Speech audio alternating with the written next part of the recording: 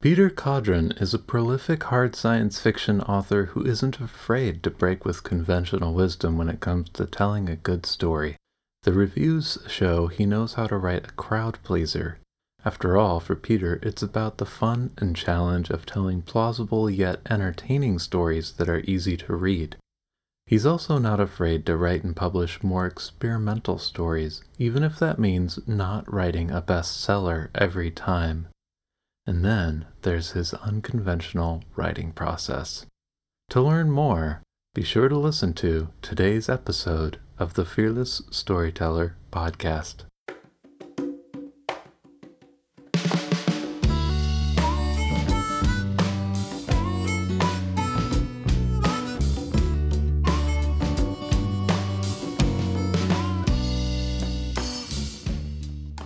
Hello, and welcome to the Fearless Storyteller podcast. I'm your host, Ethan Freckleton. Have you ever noticed how fear stops us from creating and sharing our best work? Join the Fearless Storyteller as we explore the heart and soul of writing stories, songs, and scripts that sell with the people who write them. Each guest has their own unique hero's journey and insights into the intersections between limiting beliefs and success. If you're enjoying this podcast, be sure to leave a review on your favorite podcatcher of choice.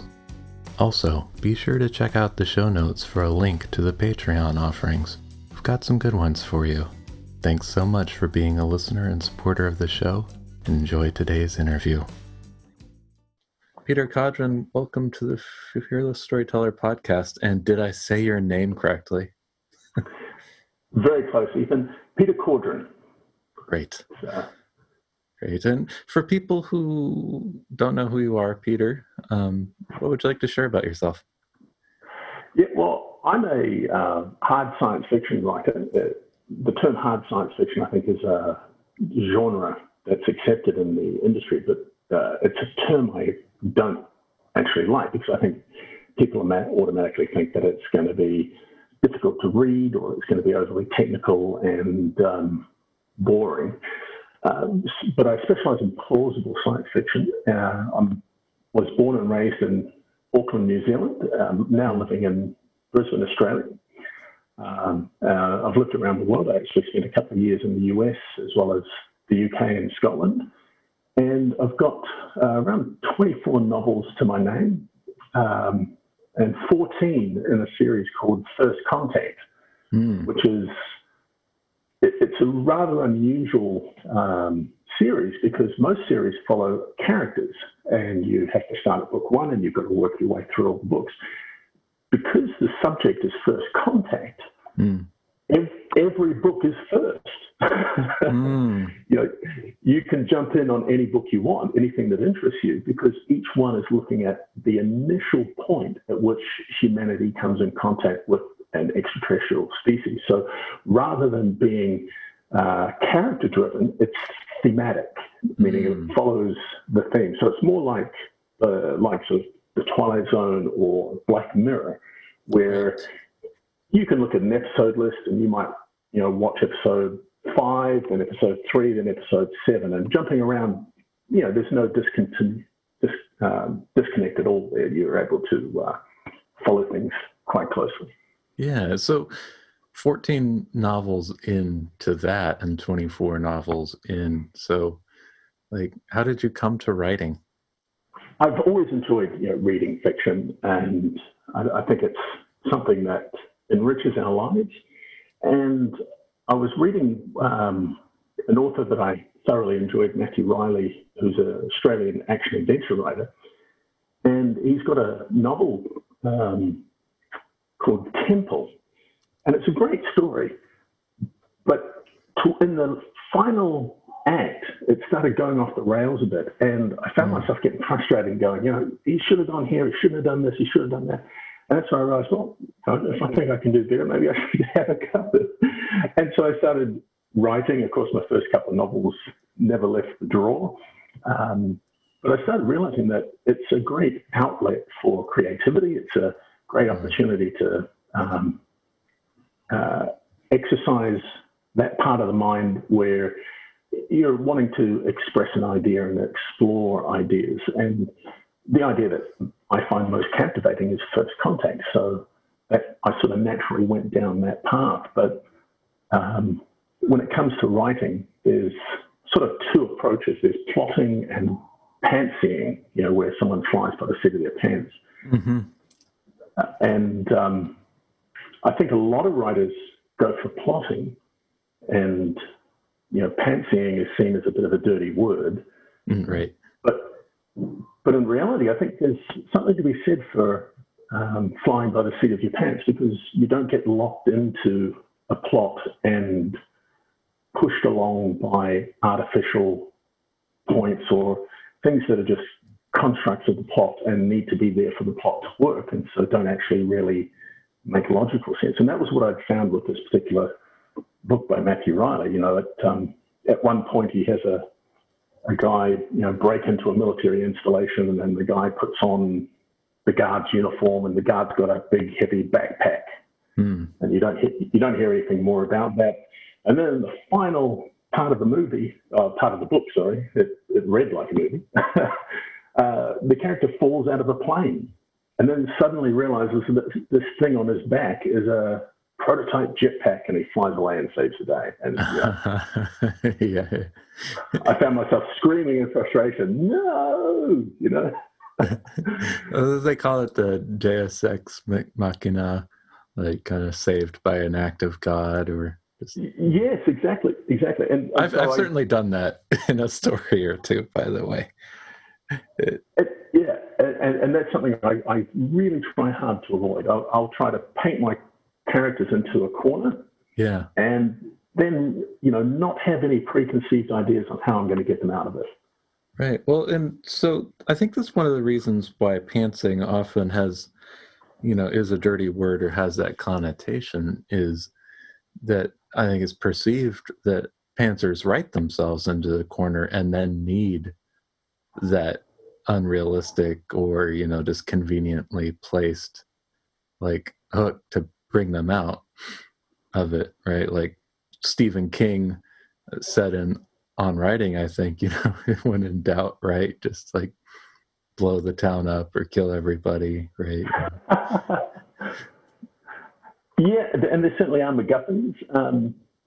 So how are you like, so it sounds like you're a committed pantser is what I'm getting. Like you're making a confession that you write hard science and you're a committed pantser. And that, for people on the outside looking in might sound really intimidating if you're writing hard science fiction and have to get things right. Yes, but that's where I think the real reward is you can paint someone into a corner and you can come out with a genuine solution that's actually going to be real world. I'll give you an example. One of the classic examples in literature is Chekhov's gun, which came from a play that Chekhov wrote in the early 1900s, and there was a gun hanging over the mantelpiece in the play, and in the final act the gun gets used, and then that became something where you shouldn't have superfluous plot points. If something's in your story, it should eventually be used. Right. And that's a part of plotting. People lay out things so that it's going to end up in a certain way. The problem is the original point of Chekhov's gun was to avoid superfluous plot points. In reality, what happens now is they end up being spoilers. We've learned to spot Chekhov's gun. Mm-hmm. If I watch an episode of Elementary, which I love, by the way, you're looking for the Chekhov's gun. Exactly. I can pick the killer by about the 20-minute mark. Yeah. Because I know they have to place those things to get to an end result.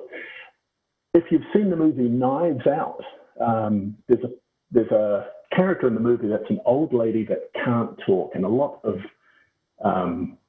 a real point is made of the fact that she can't speak. And she sees someone climbing, outside the house. And as soon as I saw that at about the 1/3 point in the story, I was like, well, there's Chekhov's gun. That is going to be critical to unraveling this thing at the end. And sure enough, it was.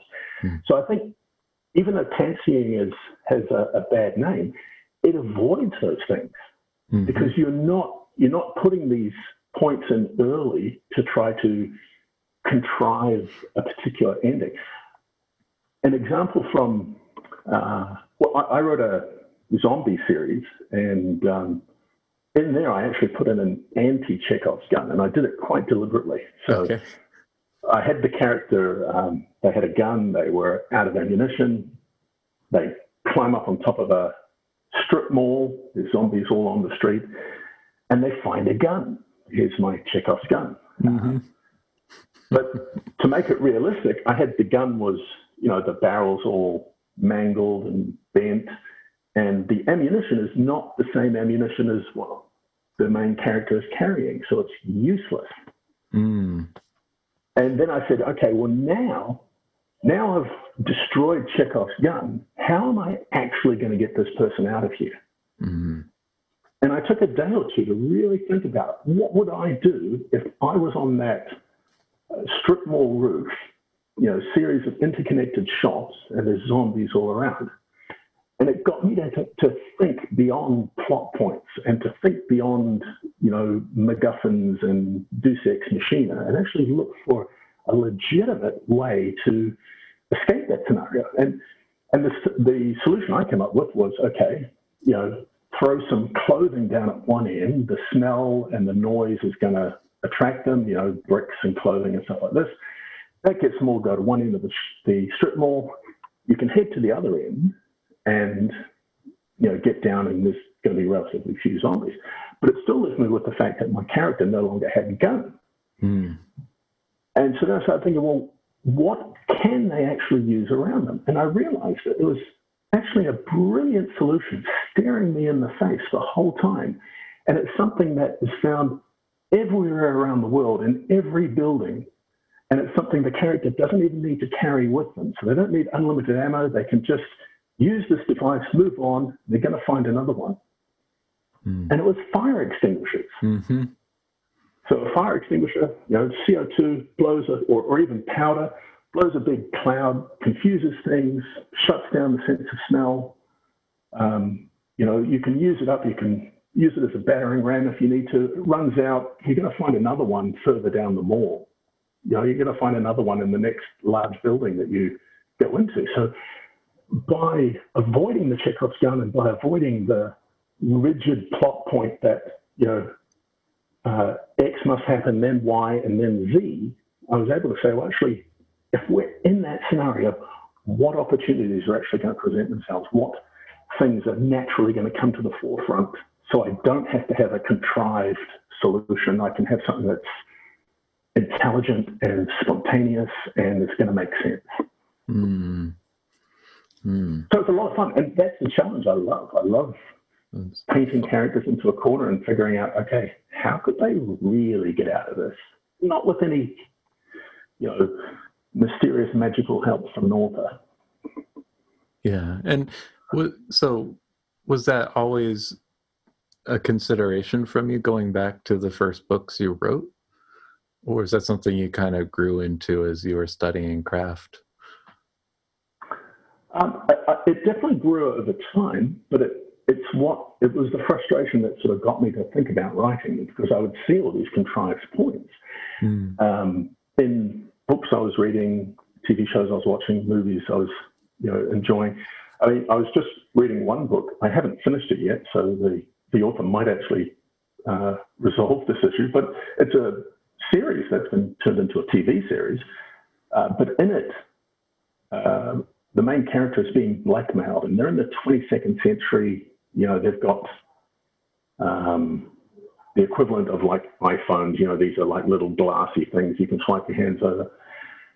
And the person's being blackmailed by a crime syndicate. And there's lots of meetings and discussions. And of course, there's the monologues where the bad guy confesses everything to the main character. And the main character's like, oh, I'm being blackmailed. I have to go along with it. And I'm reading this. And in my mind, I'm screaming, you've got a phone. Hit record. You've got evidence. Right. And so that's where I see that a lot of times when people do this plotting up front, they lock themselves into a sequence and they don't give themselves the flexibility to realize, well, actually, that doesn't always make sense. That's a non sequitur. It doesn't logically follow that someone, could be blackmailed and not have any opportunity to, gather evidence, especially in an environment where you're able to fly between planets and you've got these,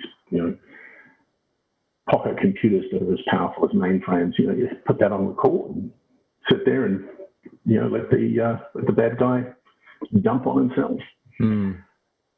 So it's this interesting thing. But another example I was thinking of just as we're preparing for this call was Prometheus, the movie. I love aliens and Ridley C. Scott and what's been done with the franchise. But in that particular one, they land on this planet that's got alien life and they walk out without spacesuits. Mm-hmm. There's no hazmat. Yeah. And then they go around and they're touching black goo and they're touching snakes, and it's just to drive the plot on because somebody has to get infected. And it's like, look, there's so many better ways you could do this that aren't going to be insulting to people's intelligence. It's definitely a trick. It's definitely tricky. So it sounds, it's one thing that strikes me. You mentioned, so let's say you write your character into a corner, right? And you do that with this pantsing, and do you find that slows you down? Or like, how do you think about word counts and productivity and how do you approach just the whole mental game of that? Really good question. I hate word counts. If someone reads one of my books for the word count, they're reading it for the wrong reason. I've got some novels that are 50,000 words and they're absolutely brilliant. I've got others that are 100,000 words. They're equally as good. Word count is a poor indicator of a story's quality. If someone really wants a great word count, buy a dictionary. Mm-hmm. I tend to write multiple books at once. So I've normally got 3 or 4 books on the go. And if I find myself in a position like the zombie one where the guy's up on the storefront and I can't get anywhere with that and I'm hitting a block, I'll just switch to a different book. And I'll come back when there's a natural answer and pick it up again. So, in 2021, I've got 3 novels coming out in the first 6 months. Wherever Seeds May Fall, which is 100,000 words. Deja Vu, which is 85,000 words, and Jury Duty. They're all first contact books, so that'll take this series from 14 up to 17 novels. Wherever Seeds May Fall was written in 3 months. Deja Vu was written in 4 years. Just because the nature of the story was such that, I'd write a bit, I'd put it down, I'd work on another project. That project would become all-consuming, and I just wouldn't get back to it. And then I'd get back to it and go, God, I really love this story. And I'd write another 5, 6 chapters, and I might hit a particular roadblock. Okay, well, I'll just put that aside, and then I'll work on something else. Yeah. So that keeps the word count ticking, but actual word counts for a given day, I think it's a mistake to just count that. Like some of my most productive writing days are just reviewing what's being written, and I might only add 100 words, but I might have gone through 5 chapters and just refine things, cut a little bit out here, change a bit of structure there, expand something. But so I think it's a real danger to be just locked in on word count. That's interesting. I'm not a huge fan of conventional wisdom, but I'm very aware of conventional wisdom. And, I know plenty of people would not advise, setting aside something to work on something else, right? The danger of not finishing the project. And clearly this works for you because you've definitely put lots of material out there. When did you start writing? Do you remember, or when you first published your first book? which would have been your third book, maybe. Yeah, I think I started writing around 2004, but my first novel wasn't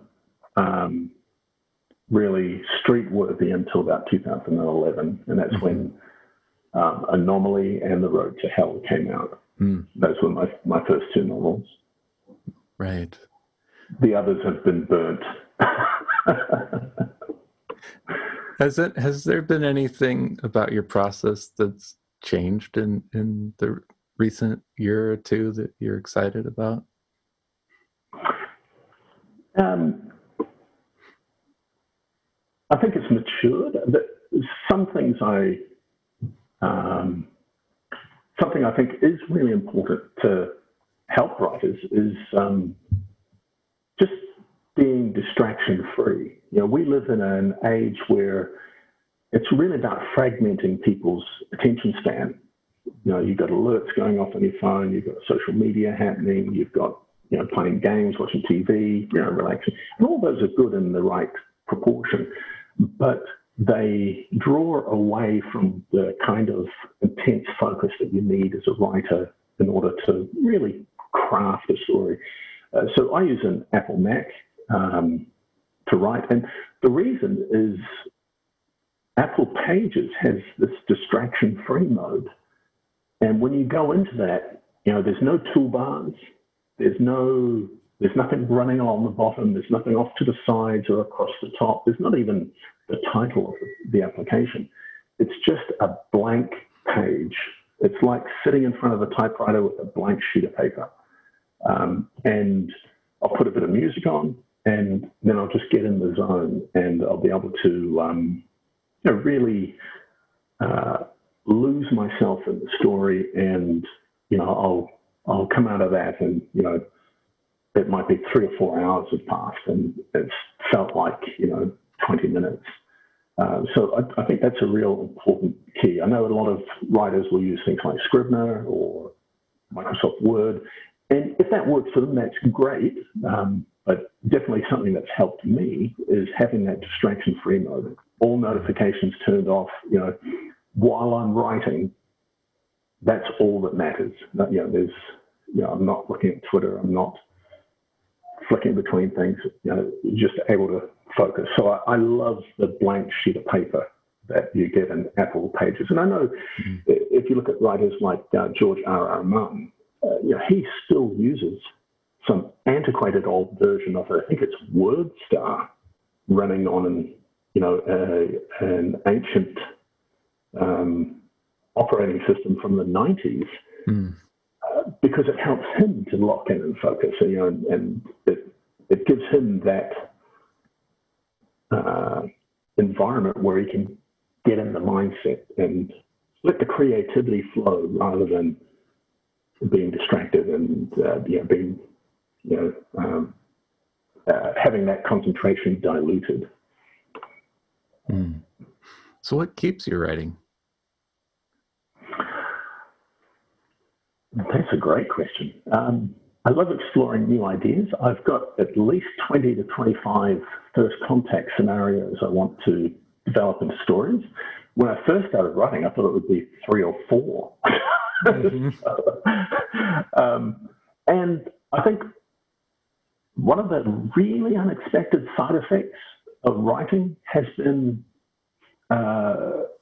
getting in contact with people, expanding my horizons. I've had the joy of meeting people from all around the world, from every walk of life, when fans have sort of reached out and said, hey, this story here, I really loved it. It really helped me, and I enjoyed this particular plot point. And I always try to keep my stories very science positive. I think that science is underrated and not appreciated. So I try to make science almost a character within the stories, and try to keep them very pro-science, and science is the support of the hero within the story. And it's astonishing. I've had people reach out to me from Slovakia, Austria, Germany, from all walks of life, from a young lady that had twins and, said that I ruined her first good night's sleep because she started reading one of my books and couldn't put it down. To people that work for SpaceX, I've had some help from a couple of people. That one guy who was a flight controller for the International Space Station, another who is an engineer that has worked for NASA and Boeing and Blue Origin now, and has worked on everything from the external tank of the space shuttle to the Orion craft and now to the Blue Origin New Glenn. And it's just such a privilege to meet these people and hear their stories and find out a little bit about them. And it's a breath of fresh air. So I find that is very inspiring. So how do you balance that relationship then with readers? You have a newsletter, I know. Like, is there like a protocol or ways that you handle your readers? Yeah, I'm a modestly successful author, so I'm not a big name like Stephen King, so I don't have to worry about millions of requests coming in. So if anyone reaches out with me, I'll happily chat with them and take a bit of time. And so I'll divide my day. I tend to write in the mornings, and then in the afternoon is when I'll edit or sort of do social media and things like this. But yeah, anyone that reaches out, I'll chat with, and most people will reach me either through Facebook, Twitter, or via email. And at the end of all the books, I have contact details. You can get in touch here, or you can subscribe to the newsletter. And yeah, it's always fascinating, and a lot of times too, I'll draw upon their expertise. Like I had one person contact me, and they were a police officer, and so I had some questions about some police procedure. So I ran it by them. I said, look, I'm writing this. Would you consider this plausible? And I think they enjoy that as well. And I'll happily credit them in the afterwards of the book to say that they supported the writing. Because otherwise it's an incredibly lonely process. It's just you sitting in front of a blank screen. Yeah. Have you ever tried co-writing? I did try it once, and it just didn't work out. I think if you co-write, like someone like, is it James S.A. Corey, the two guys that work on the Expanse series? Yeah. They've got to have a remarkable working relationship. I think you've got to get the right balance of personalities as well as, interest in the story, styles. When I write, I generally have a goal in mind. I know where a story is going. I just don't know how it's going to get there. So I know that, what I'm wanting to get across in this particular story, but how I'm going to get there, that's really the question. So my latest story, which comes out in January, is called Where the Seeds May Fall. And the premise is that an alien spacecraft is approaching Earth. Now, one of the things about space is any change in velocity costs you something in terms of fuel. So when we go, like when Voyager launched in the 1970s into the outer atmosphere, it never had enough fuel to get there. They couldn't build it big enough. It would just take too much fuel to get off Earth. So what they did was they slingshot it past planets. And as it passed each planet, it would just pick up a little bit of speed and it would push it on to the next one. Kind of like pinball, if you like, on a celestial scale. And we've used this concept quite a lot. When New Horizons launched to go to Pluto, it started out in the wrong direction. They actually shot it in towards the sun and slingshot it around Venus, and then it came back around Earth a second time and then shot out towards Pluto. So we use this concept to extend the range of our space probes way beyond what the fuel load could ever be possible. And so this particular story, Where the Seeds May Fall, it sort of looks at that same concept and says, well, what about if the reverse was happening? What about if an alien spaceship was entering our solar system, but it's come from such an immense distance away, and and like our spacecraft, it has been meticulously designed, and fuel to mass weight ratio is so key that it has to use the gas giants to slow down. And so we're looking out with our telescopes, and we actually see, we see what we think is a comet that's about to hit Saturn, but instead of hitting it, just grazes the side of the planet and shoots off towards Jupiter. And when it gets to Jupiter, it grazes the side of the planet. And each time it's just slowing down as it approaches us. And so the story then explores the political and social and scientific issues that would surround this growing awareness that this alien is approaching Earth and is using essentially the opposite of what we did to slow down. We used it to speed up.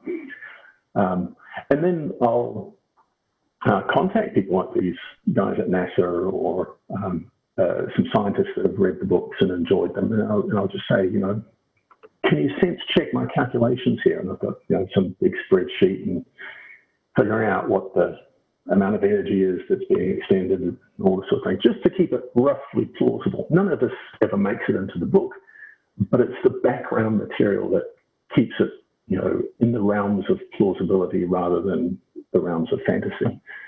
And, they'll come back and say, this is really good. Have you considered the fact that, X is going to happen and Y is going to happen, and also there's going to be secondary effects, and then that'll help me to sort of go, okay, great, well, I can work that into the story, and and it just increases the plausibility aspect of it, so that when people read it, they feel like this is something that could really happen. This isn't just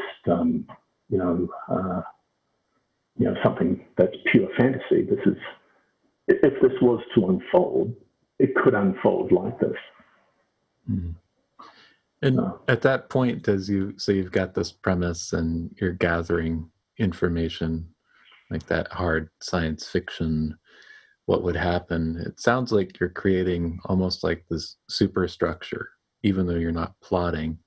In some sense, you're getting these rails or materials that you can kind of grab from and use as you do. Do you end up having more material than you use in a story, or does it end up stimulating what happens in the story in some way as a character? The story is really what happens to these people against the backdrop of this particular event, rather than the story being the event itself. And so with Wherever Seeds May Fall, it follows a number of characters. It follows a lieutenant colonel and that works for NORAD. He sort of picks it all up on the, using military radar. It follows an astrophysicist from LA who brings the science element to it. It follows a small family in Mexico that are directly affected by first contact. And it also follows a conspiracy theorist who's running a YouTube channel that is promoting all sorts of wild speculation and fanning the flames.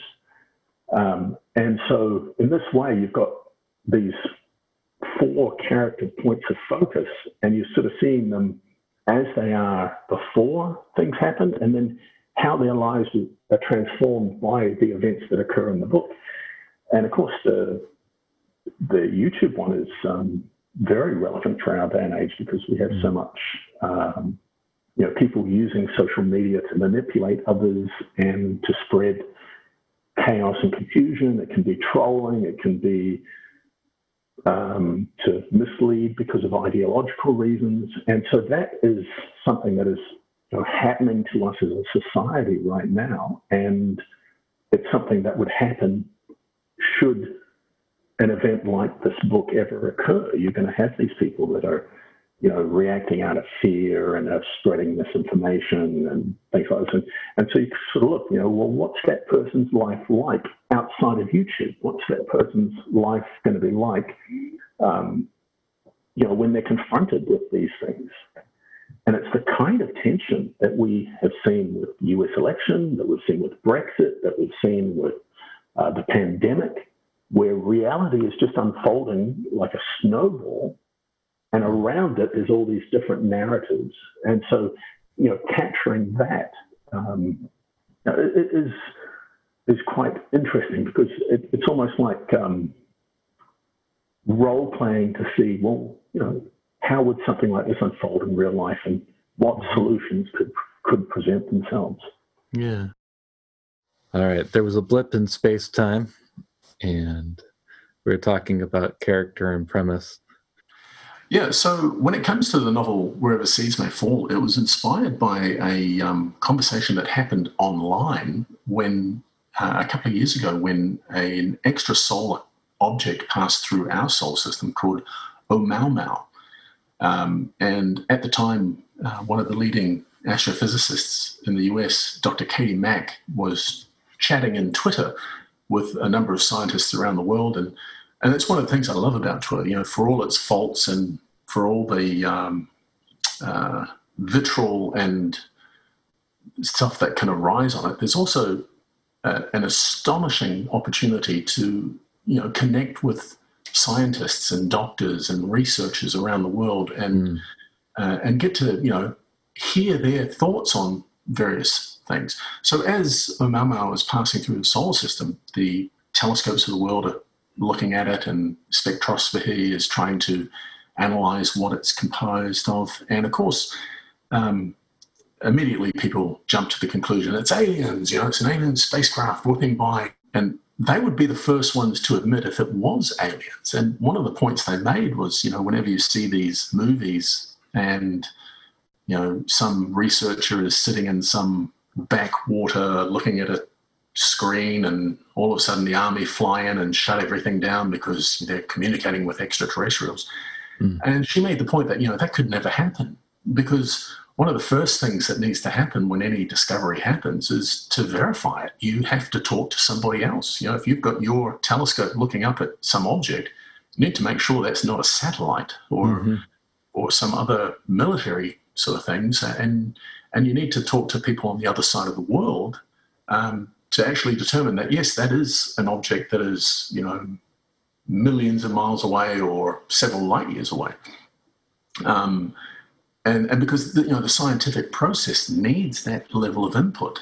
And so, if there was evidence for something like Oumuamua being an alien spacecraft or an alien device, it would come out really quickly, because the scientists need to talk about it. They need to discuss the options, and they're going to need, really solid evidence that that is the case, not just speculation. And so seeing that discussion is what inspired this particular book, because it was like, okay, well, if that did happen, how could it play out? And so I contacted Dr. Mack and said, look, I've used this as a basis of the story, and she was very gracious, and I said, I gave her an advance copy, and so I hope you enjoy it. And added a little bit in the afterword about that discussion inspiring the story. And so in the book, Where the Seeds May Fall, there's a section where there is a Twitter chat that's entirely theoretical, or fictional, I should say.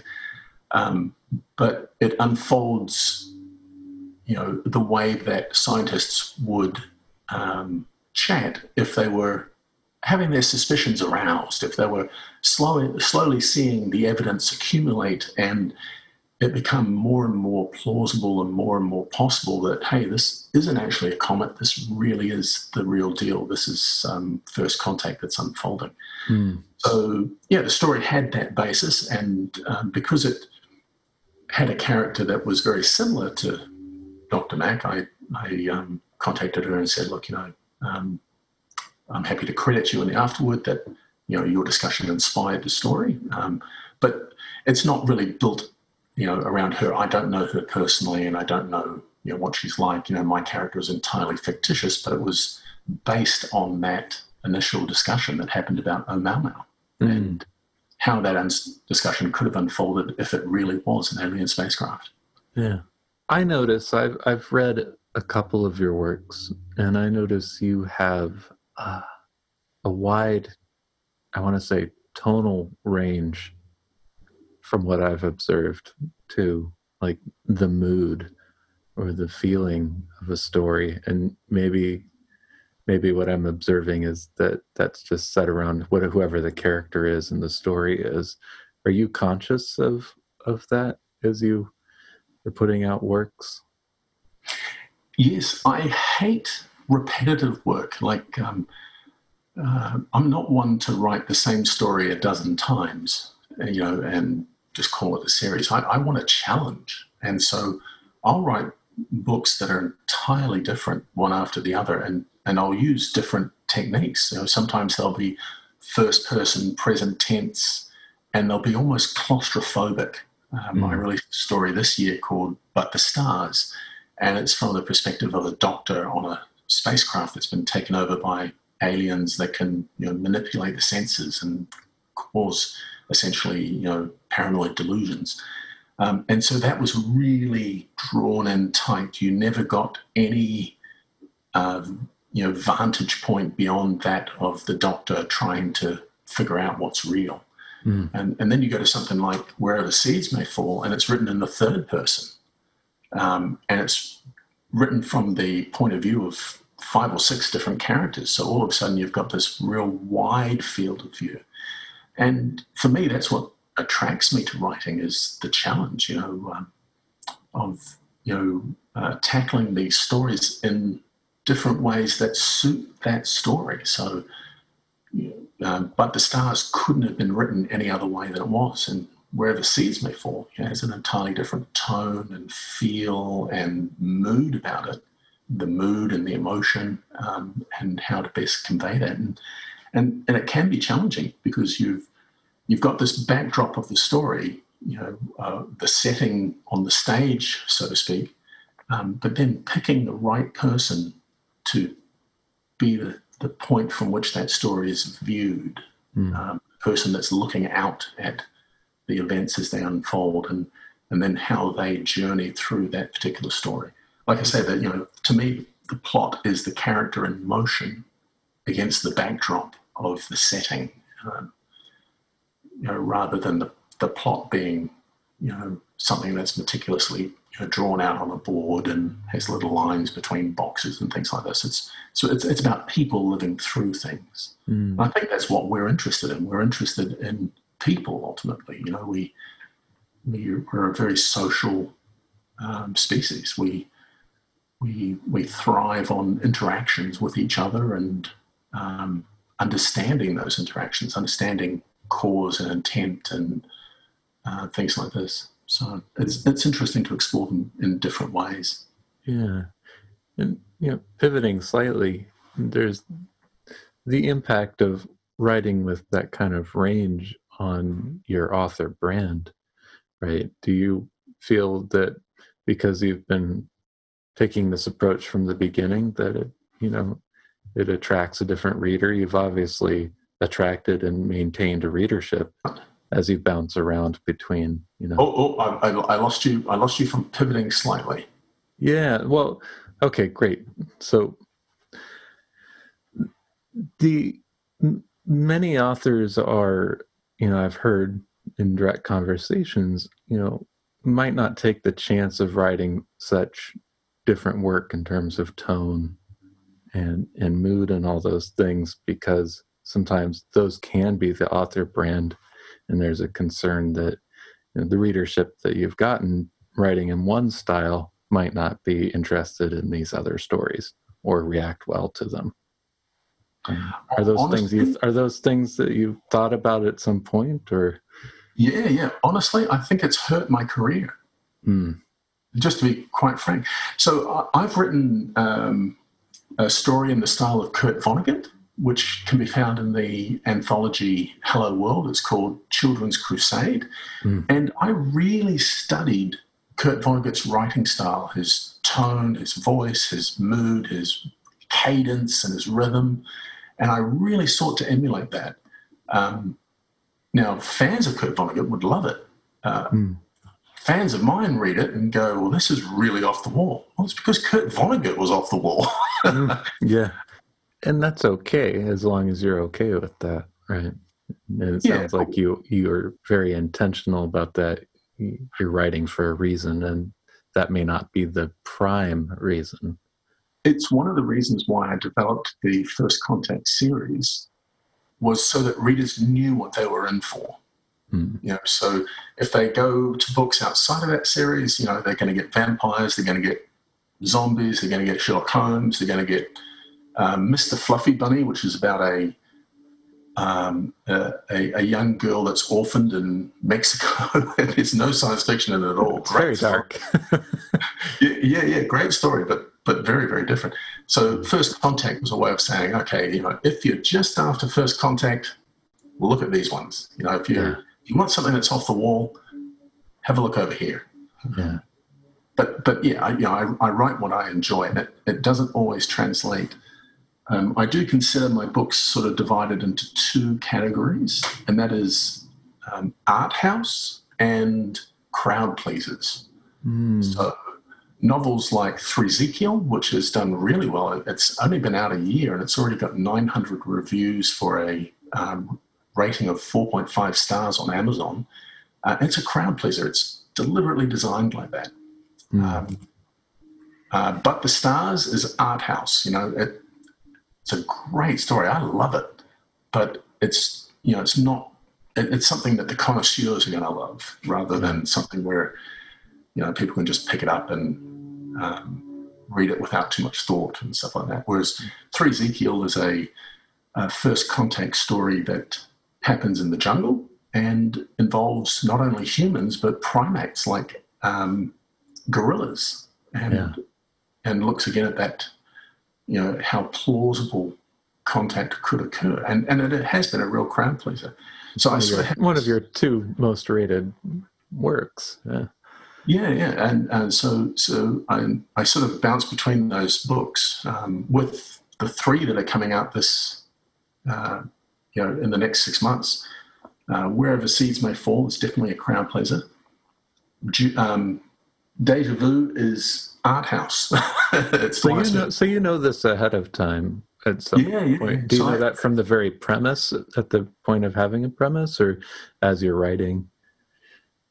Yeah, from the point of premise, and then Jury Duty again is sort of crowd pleasing material. I know it's going to have a broad appeal, and so I sort of accept. Okay, well, Deja Vu is not going to do as good as Three Ezekiel or Wherever Seeds May Fall or Anomaly, because it's more classic science fiction. It's more,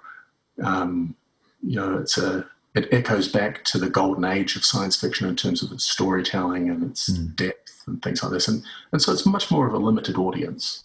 Yeah. So, and does that change how you approach your marketing for certain books, or do you kind of take things through one process regardless? Yeah, I just use one process, but and it's interesting to see how the readers respond. Really, marketing is incredibly hard. It's like whispering at a rock concert. Trying to get the word out on stories, and I think marketing gives a book a good shove. It gives it a good push, but then it's really up to the readers. Three Ezekiel has done so well, not because of any marketing efforts on my part. I gave it everything I could at the launch, but then readers got behind it. They loved it. They fell in love with the story. They enjoyed the characters. They found the setting fascinating. And so they told other people, and that sort of natural organic growth is what has kept the book going. Right. So that kind of bears itself out in the range of results. And I had a question on the tip of my tongue, and that went off. Actually, okay, I know what I was going to ask. So one of the things that's implicit to our conversation that we haven't just out and said is that you've been independently publishing these, right? These works so far. Yes, so I've got two books that are traditionally published. Okay. That's Retrograde and Reentry. But I struggle to get any traction with traditional publishers. Wherever Seeds May Fall was actually finished about a month and a half, 2 months ago, and I tried to place it with Zeno Agency. I tried to get Tor interested in it. I tried to get my previous publisher interested in it. Unfortunately, the previous publisher went out of business due to the pandemic, so that kind of fell flat. And Wherever Seeds May Fall, I think it's going to be a real crowd pleaser. I think it's really going to do well because I know the ingredients that are in there, and I know how they've sort of played out in other books. Yeah. But I just can't get any response from the traditional publishers. There's a book reviewer in California, Mal Warwick, and he's been a member of the Science Fiction Writers Association of America for 30, 40 years. He's headed up all sorts of different critic societies and things like this. And he's read several of my works, and he's said to me, he said it in reviews as well as in emails to me. He goes, why haven't you been snapped up by Tor? And I'm like, I wish I knew. I think part of the problem is there's so much competition, there's so much noise, there's so much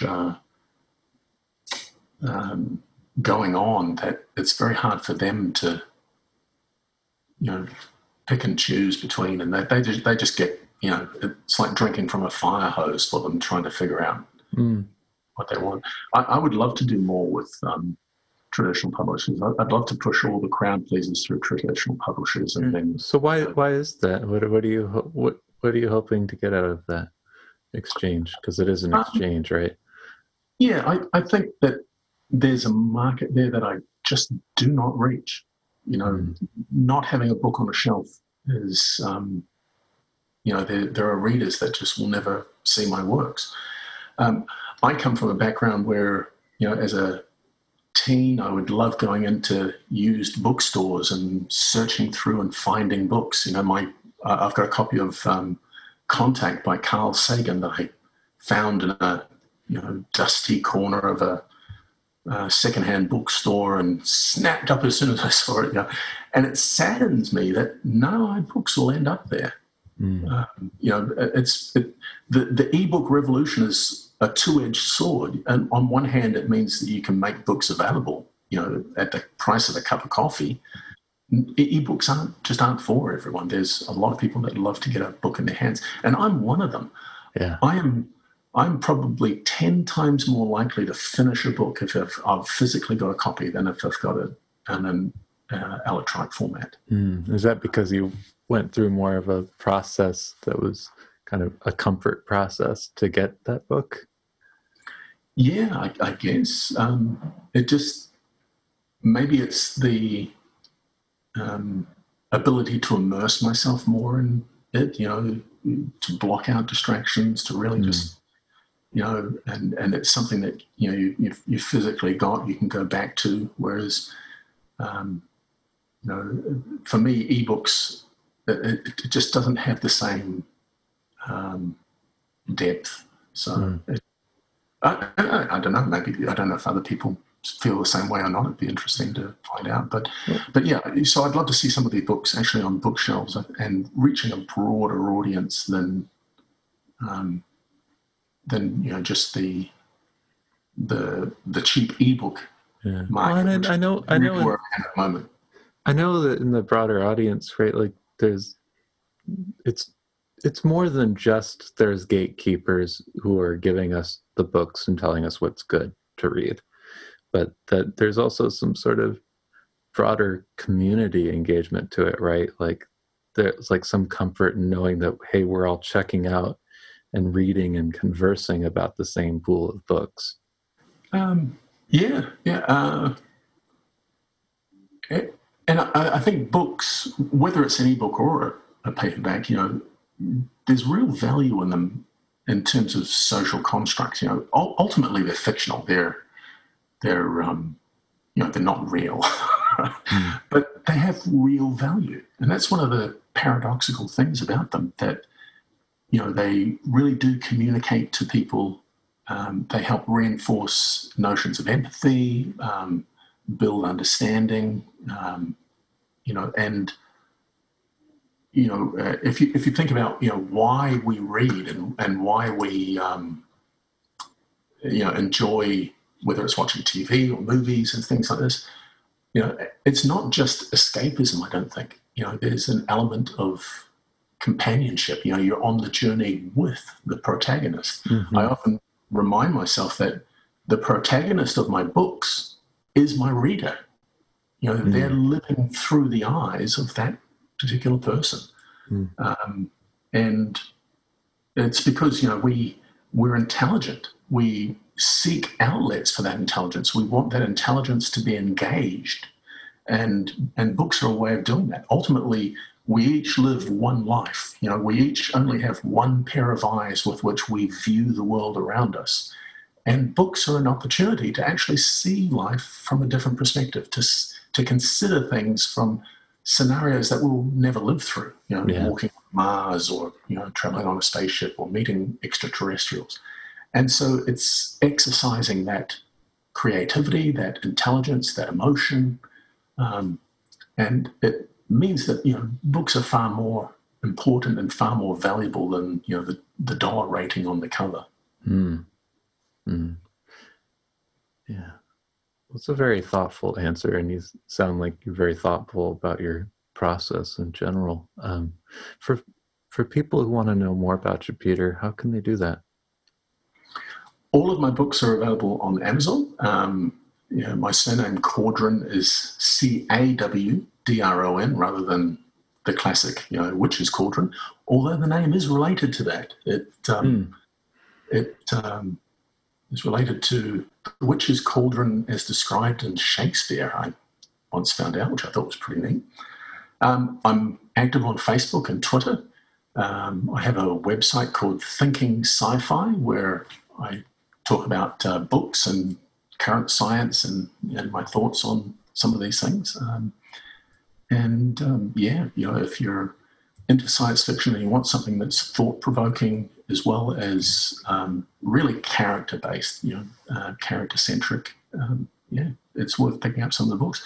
I do have a free book that is out there as a bit of a teaser, something to interest readers if they want to pick up something that's, out of curiosity. It's called Trixie and Me.